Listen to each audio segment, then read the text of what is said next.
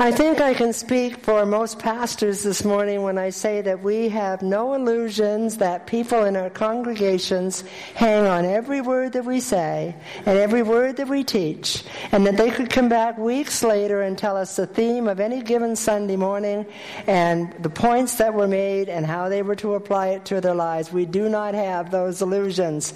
And of all the messages that I have heard over my lifetime in churches, and there have been many, I can count 4 that have really stood out for me. But of the ones that I have done myself, there are 2 that have spoken the deepest to me, and I'm drawing a lot this morning on one of those messages. So if there's anyone here who might have heard some of that, if there's anyone who's going to be listening later on a website, if you recognize some of this morning's teachings, I wanted to explain that. But more importantly, I guess I wanted to share with you, the congregation I've come to love here at Emmanuel, this particular message because it has meant so much to me. And I've held on to it now for I think about 3 years and prayed it often because it ends with a very risky prayer. So I hope it will challenge you as it has challenged me. Today we have lit the Advent candle of joy. And the candle is pink. But it's not a girly pink candle. It's an Advent candle of joy. And joy is not to be mistaken with that feeling of happiness and being excited that comes in just moments of circumstances that are so often very short-lived. Joy as Christians is so much deeper than that. I was talking with Ruth Tolan this week. Many of you know Ruth. She was a member here at Emmanuel, and she's helping to pastor at First Baptist Truro and out in DeBert, and she is teaching this morning on joy as well. And she told me how in the Old Testament, joy was expressed in feasting and in dancing and in singing, and it came out as a very physical expression of what was happening in one's life. And I think we've lost a lot of that, but we definitely heard some of it this morning, so it's good. But she said how in the New Testament we've come more to a joy that is centered in God's Word through the Holy Spirit in us. And we're told that the fruit of the Spirit is love and joy and peace in the others. It is, she said, an emotion that we cannot manufacture. It's manifested in the Word of God. It's manifested in the work of God. It's manifested in the world of God. So our joy as Christians is meant to go beyond our circumstances. It's meant to be deeply entrenched in our lives. So this morning we are going to journey with Mary, a journey with her from the day that she's told that she's going to have a child and name him Jesus, right through to Pentecost. So we have quite a journey in a very short time here this morning on the receiving of the Holy Spirit, after Jesus returned to his heavenly Father. So we're going to be reading from Luke chapter 1, but I wanted to let you hear just a little bit from the very first verses as well. Luke was an historian, and biblical scholars are very aware of that if they wanted the facts that were really researched and researched accurately, they would go to Luke. He would be the one. And even when they've looked at times when they thought, well, maybe Luke just misunderstood or didn't get something quite right, even today they're uncovering things where Luke has once again been proven correct. So the first verses of the Gospel of Luke are not going to be on the screen. I'll read our scripture passage in just a moment. But at the very beginning of Luke's Gospel, he says, and I quote, "Many people have set out to write accounts about the events that have been fulfilled among us. They use the eyewitness reports circulating among us from the earliest disciples. Having carefully investigated everything from the beginning, I also have decided to write an accurate account for you so you can be certain of the truth of everything you were taught." End of quote from Luke's Gospel. So from all the evidence, it is felt that Luke interviewed the disciples. He interviewed Mary. It wasn't just something that he thought he heard or just some stories that he tried to put together. But our scripture this morning is from Luke 1. It's verses 26 to 38. An angel promises the birth of Jesus to Mary. In the 6th month of Elizabeth's pregnancy, so Elizabeth was the mother of John the Baptist. In the 6th month of her pregnancy, God sent the angel Gabriel to Nazareth, a village in Galilee, to a virgin named Mary. She was engaged to be married to a man named Joseph, a descendant of King David. Gabriel appeared to her and said, "Greetings, favored woman, the Lord is with you." Confused and disturbed, Mary tried to think what the angel could mean. "Don't be afraid, Mary," the angel told her, "for you have found favor with God. You will conceive and give birth to a son, and you will name him Jesus. He will be very great and will be called the Son of the Most High. The Lord God will give him the throne of his ancestor David, and he will reign over Israel forever. His kingdom will never end." And Mary asked the angel, "But how can this be? I'm a virgin." And the angel replied, "The Holy Spirit will come upon you, and the power of the Most High will overshadow you. So the baby to be born will be holy, and he will be called the Son of God. And what's more, your relative Elizabeth has become pregnant in her old age. People used to say she was barren, but she has conceived a son and is now in her 6th month, for nothing is impossible with God." So Mary responded, "I am the Lord's servant. May it be to me according to your word." Some translations say, "May everything that you have said about me come true." And then the angel left her. May God bless the reading of his word this morning from Luke's Gospel. It was probably just an ordinary day for Mary. 12 to 14 years old, there in her hometown of Nazareth. She was young. She was a female born into a good ancestry, but probably not a very wealthy family. She was engaged to be married. But really not a lot of value in her life in the eyes of the people. She was just a young girl. But God saw something different. And we don't know what day of the week it was, or where Mary was, or what she was doing. I don't think we even know whether it was day or night, but the angel Gabriel appears to Mary. And Luke says that Mary was confused and disturbed when she saw the angel. I think that's quite an understatement. I can only begin to imagine. But the angel said to her, "Don't be afraid." One of my professors said, "Be very, very careful. Sometimes we think we'd like to see an angel."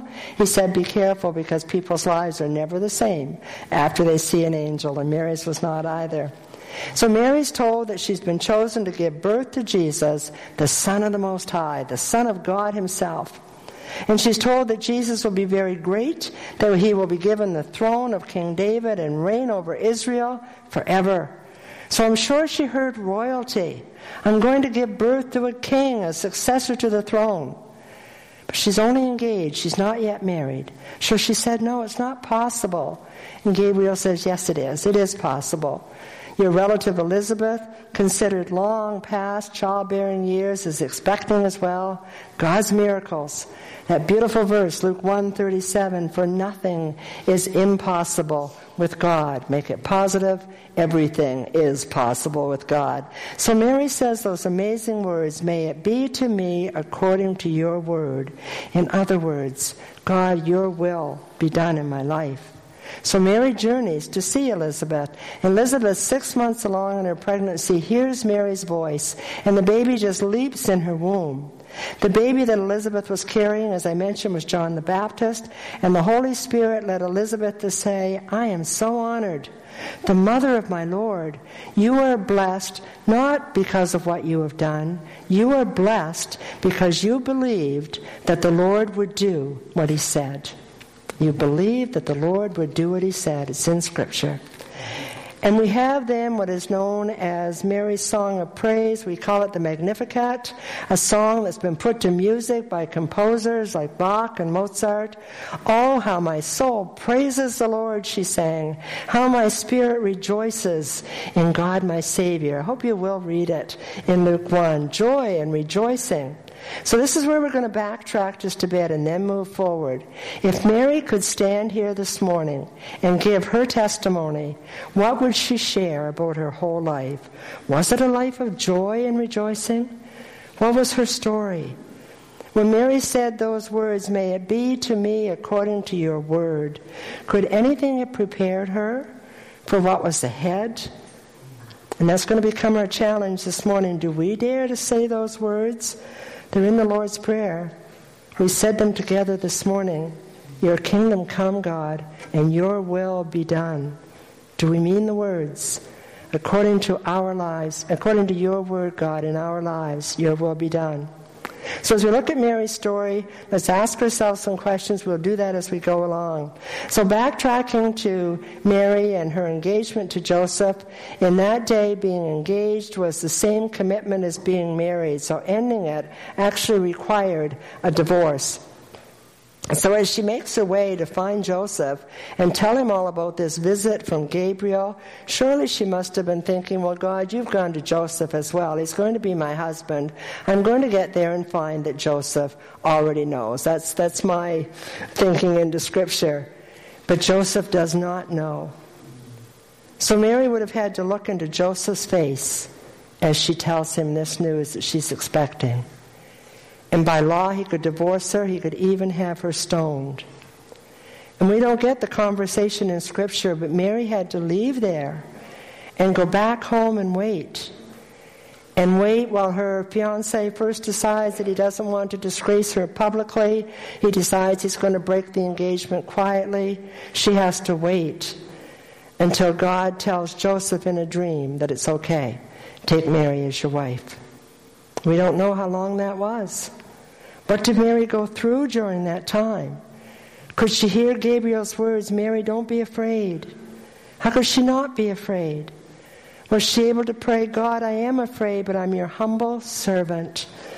May it be done to me according to your word. So challenge number 1 for us this morning, when you and I are afraid, will we pray, but your will be done, Lord?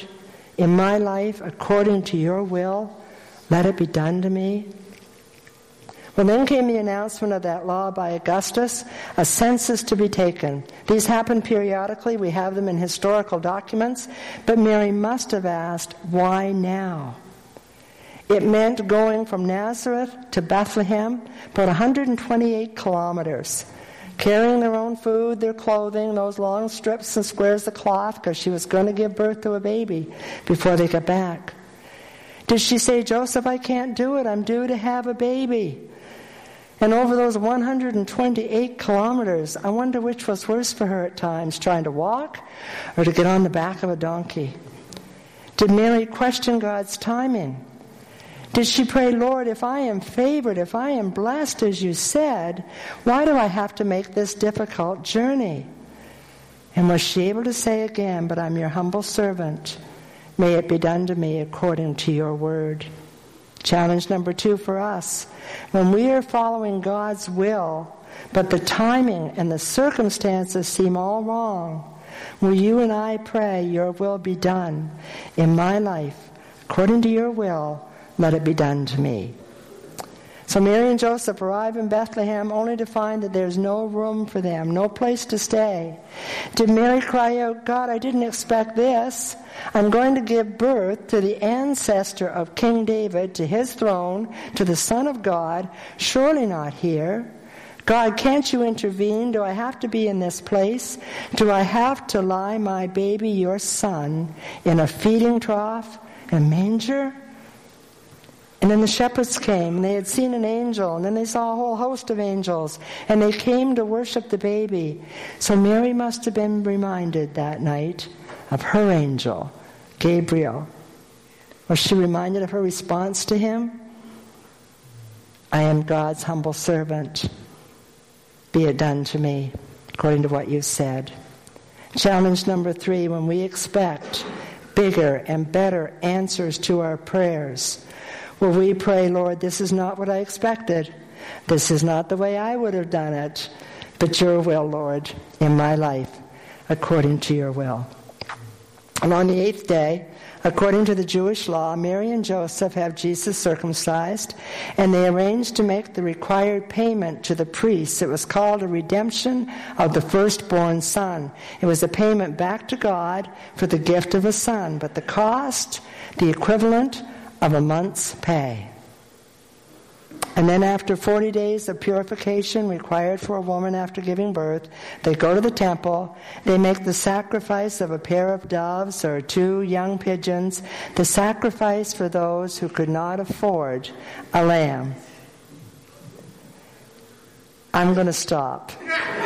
Joanne, last night there was Val having a hoot of a time trying to offer people, would you like a dove? Would you like a dove? Would you like a dove? And I said, they're in the service this morning, so it was the sacrifice of the poor people to give those 2 doves as a sacrifice for their son. If you'll permit me to make some assumptions here, did Mary pray, Lord, we're poor. Joseph and I are here. We're in Bethlehem. He's not earning any income while we're here. I don't know where we're going to find the money. But I'm your humble servant. Be it done to me according to what you've said. Challenge number 4 for us. When we are following God's will, but we don't have the money, and we don't have the resources that we think we need, when economically things just don't line up as we think they should, will you and I say, give me wisdom, Lord, and your will be done. In my life, according to your will, let it be done to me. Then the Magi, the wise men, come to worship the child king, and they come bearing gifts. They come bearing gold, that's a gift fit for a king. They bring frankincense, that would be a gift for a priest. And they bring myrrh, which would be a gift for someone who is to die, used for embalming. Did something trigger in Mary's heart when she saw that? Did that take away any of her joy? And these men were supposed to return to Herod and tell him where to find the child. When Herod finds out that he's been deceived, he orders that all the male babies under age 2 be killed. And Mary and Joseph are warned by God to flee by cover of night into Egypt. And living in Egypt, in a foreign culture so far from home, so far from friends and family and support, did Mary cry out, God, what are we doing here? How long do we have to stay here? But I'm your humble servant. May it be done to me as you have said. Challenge number 5. When we are following God's will, but God takes us to places that are strange, uncomfortable, far from all that we know and love, will you and I say, here I am, and here I will stay until you call me from here to another place. We already heard Ken and Michelle say that this morning. Will we say to our God, according to your will, as you have said, be it done. To add a little bit of humor to all this, as the years go on, Mary and Joseph have a family. Jesus has brothers and sisters. For some of you who have 2 and 3 and 4 children, I wonder what it was like that one of your children was Jesus. How do you raise Jesus along with other boys and girls? And then that trip to Jerusalem where they took him the annual feast of the Passover, and that year Jesus was 12, and they realized on their way home that Jesus is not with them. They've lost the Son of God. I can't imagine. They go all the way back and they say to Jesus, we have been searching for you with great anxiety. Yes, we can feel the humor and the anxiety that Mary and Joseph must have experienced trying to raise Jesus in their home. How many times did Mary pray, Lord, I'm inadequate to this. I'm having a hard time, but be it done to me according to what you've said. Not a challenge this time, maybe permission. As with so many characters in our Bible, we too had the permission to say, Lord, I am so inadequate to this. I can pray the Lord's Prayer, your will be done, but I'm having a hard time saying it and meaning it. God understands. As Mary's story continues, Jesus leaves home to begin his ministry, and like any parent, it must have been hard to say goodbye to him. But news starts to come back that Jesus is baptized by John the Baptist, that he's preaching, he's teaching, he's doing miracles, crowds are following him, and then he comes back home for a visit. And they're so happy to see him. And Mary must have been so proud of her son as he preaches that morning in their hometown temple. But the people, her neighbors, her friends, don't like what he says. And they run him out of town and they try to kill him. And she must have wondered, how am I going to live here now? How am I going to face my neighbors from now on? And then more news comes back. And Jesus is breaking the Jewish laws, and he's eating with outcasts, and he's touching unclean lepers, and he's forgiving people's sins, and he's defiantly arguing with Pharisees and religious leaders. And the opposition is growing against him, and John the Baptist has been beheaded. And Mary must have wondered, what's going to happen to my son? So Mary takes her other sons, and they try to get to Jesus because he needs to come home. This is insanity. But the crowds are so large they can't get to him. They only send a message in. They want him to come out. But Jesus does not give up his ministry. He does not return home to be safe. Are we starting to hear any doubt in Mary now? Is Mary starting to regret that promise she made to Gabriel? Does she want to check out? Does she want to play it safe? And then Mary's worst fears are realized. She sees her son beaten beyond recognition, nailed to a cross. This is her boy. And Jesus looks down from the cross at his mother and at his disciple John. And he says, John, take her as your mother now. And she says, Mother, let John be your son now. And Mary must have wanted to cry out, no, I don't want John as my son, Jesus. I want you. What's happening? We can't begin to understand what Mary must have been experiencing. Was she still able to believe Gabriel's words?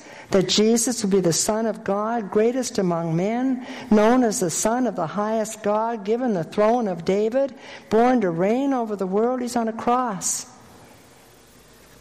She asked Gabriel, how is he to be born? She must have been asking now, how can any of it be true? He's dying. It's all over, Lord. And I don't understand. Challenge number 6 for us. When we are following God's will, but what he has called us to appears to be coming to an end, and we can't see a way out, or when our hopes and our dreams appear to be ending in failure, will you and I still say, be it unto me, Lord, according to your will and to your word? Well, it was not finished, and it was not a failure, and God had meant what he had said through Gabriel, and Mary had not misunderstood. We have no conclusive evidence of Mary's presence at Jesus' resurrection, of where she was on that first Easter Sunday, but the risen, living Jesus appeared to his disciples. He appeared to 500 of his followers. He appeared to James and all the apostles. I'm sure he must have appeared to his mother. And Luke records in the book of Acts that Mary was there at Pentecost when the house shook and they were all filled with the Holy Spirit and given power. A challenging question for us. Do we believe this morning that the power of the Holy Spirit, that same power that raised Jesus from the dead, is the power that God wants you and I to have? Do we believe this morning that the Holy Spirit, that Jesus promised us as an advocate, a counselor, a comforter, a teacher, is with us and is guiding us and is interceding for us? So I'm just going to run through the challenges quickly one more time. And we have to face people who don't believe us, who criticize us, people who cause us to be afraid. When the timing and the circumstances seem all wrong, when we expect bigger and better answers to our prayers, when we are poor and don't have enough money, don't have the resources we need, but we're being called anyway, when God sends us where we never planned to go, and we find ourselves far from home and lonely with no support, when we know we are just completely inadequate to the task, when we start to doubt, when our faith starts to waver, when it all looks and feels like a total failure, will we believe and know this morning that the victory has been won from the manger of Christmas to the cross of Good Friday to the resurrection of Jesus alive on Easter morning, to Jesus' return to his glory, and until he returns again, it is not our plan, it is God's plan. Will we believe and know this morning that we can say those words, Thy kingdom come, Thy will be done on earth in us as it is in heaven. Your will be done, Lord, in my life according to your will. Whatever that might look like, wherever that might take me, let it be done to me. Will we find the joy of saying yes to God? Maybe this morning it's the first time for you and He's saying to you, just trust me. Invite me into your heart. Believe in me and let me be Lord. Maybe it's a time this morning on your life for recommitment. Maybe it's a call in your life to a brand new journey. Will you and I have the joy on this Advent Sunday of joy, where we have the joy of saying yes to God because we know we can have the deep joy of absolute confidence in God no matter what. Let's pray. God, thank you for the Advent candle of joy. Confidence, trust. A peace that goes beyond all understanding, a joy that goes beyond all understanding when it doesn't make sense in the circumstances. But God, you just want to fill us with yourself. And the absolute assurance that you are with us, you are walking beside us, you have gone ahead of us, your glory is our rear guard, and you walk beside us, holding our hand. Thank you for that joy. In Jesus' name, amen.